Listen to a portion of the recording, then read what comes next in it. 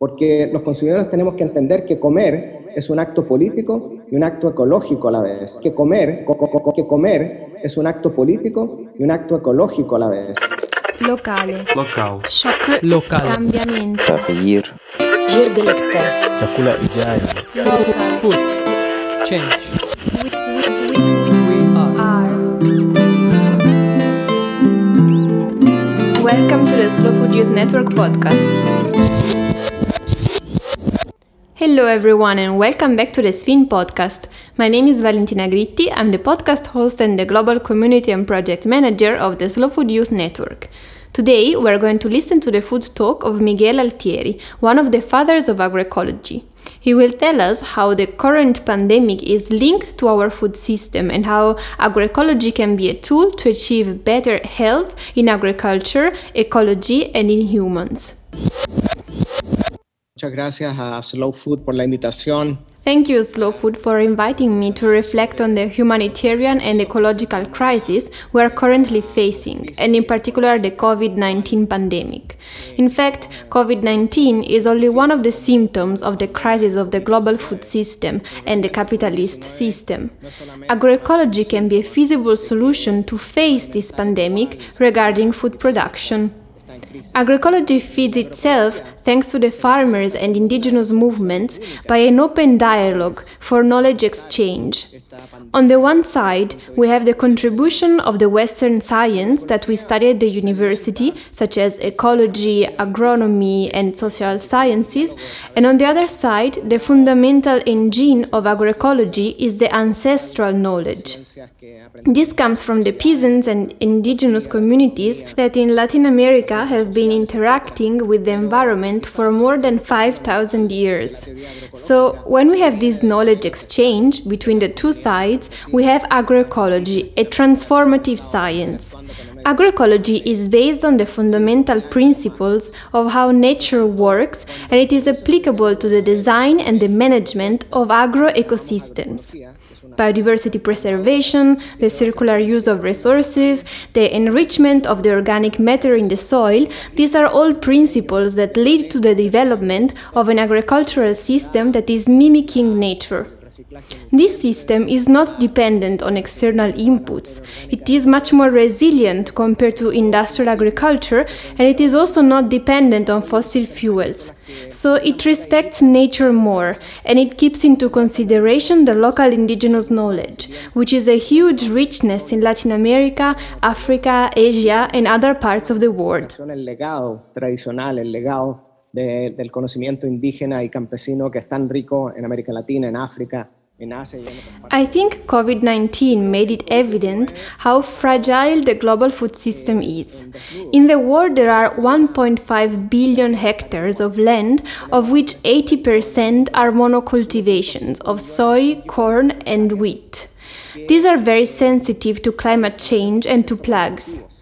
These systems have produced a huge ecological footprint. They have become transformative powers of the biosphere. In fact, they rely on 2.3 billion pesticides, which are injected into the biosphere. And those have a huge ecological impact, but they also affect human health. A lot of those pesticides are immunosuppressants and endocrine disruptors. So there are a lot of illnesses associated with those chemicals. And in the case of immunosuppressants, such as the Roundup and the glyphosate, they make the population way more vulnerable to illnesses such as COVID-19, which attacks their immune system.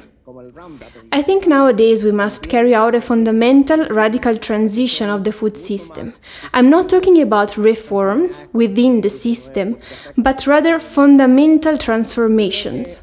And here agroecology differs from other positions that kept serving capitalism, such as organic agriculture dedicated to export.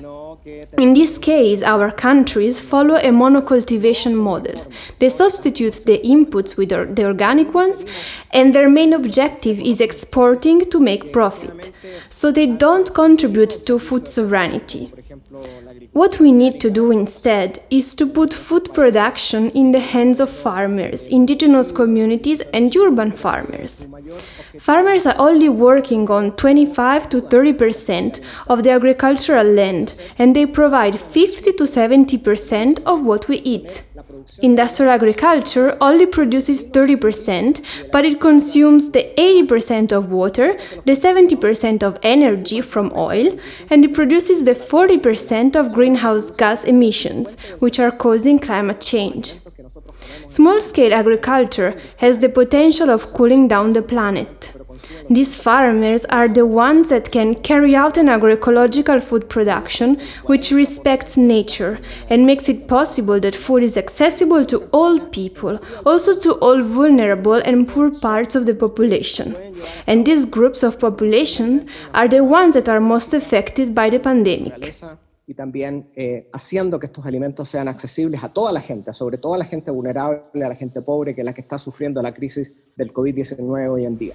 So, agroecology positions itself as a fundamental strategy to transform food systems.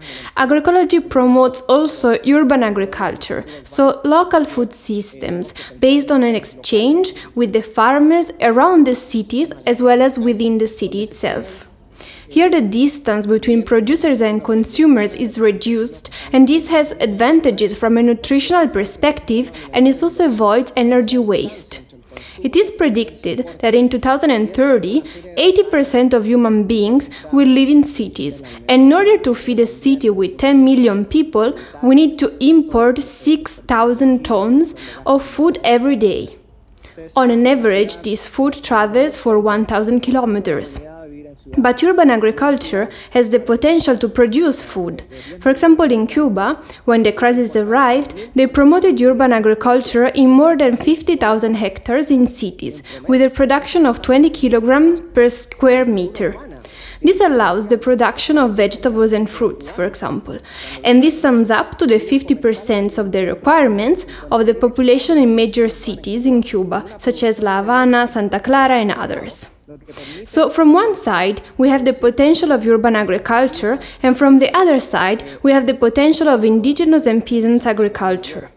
These people are playing a fundamental role in preserving biodiversity. They have in their hands more than 2 million varieties of seeds of different types, while, for example, the Green Revolution only produced 7,000 varieties. So these 2 million indigenous varieties are going to be the genetic bank for the future of agriculture. For this reason, we need to empower this type of agriculture, as for example Slow Food is doing with this Presidium project. So to conclude, I would like to say that what we need is to bypass the global food system dominated by large multinationals. These are only a few companies that control the seeds, the agricultural inputs, and for this they are keeping the food system strangled.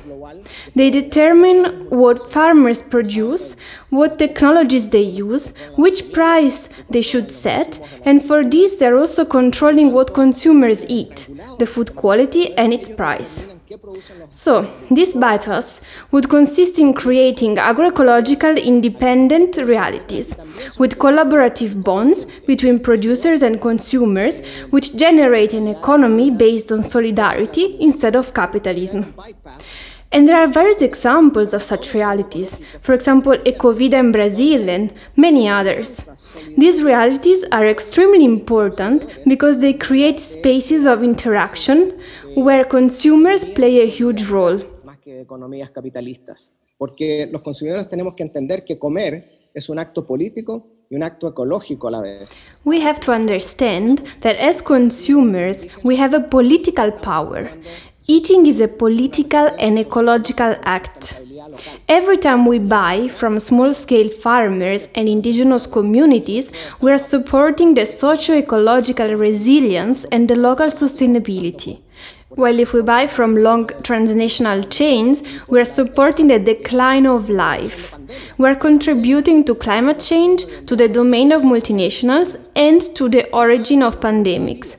The current pandemic we are experiencing is associated with industrial agriculture. The growth of agricultural land dedicated to monocultivation is destroying the forests, and this makes the wildlife interact with different viruses, which are then freed and they get in contact with livestock and humans. And in this way, pandemics start to propagate. So we must realize that human, ecological, and agricultural health are all related to each other. This is what agroecology does. It's a holistic and systemic science based on traditional knowledge, and which can set the basis for an alternative, sustainable, and resilient local development for the future of humanity. Thank you.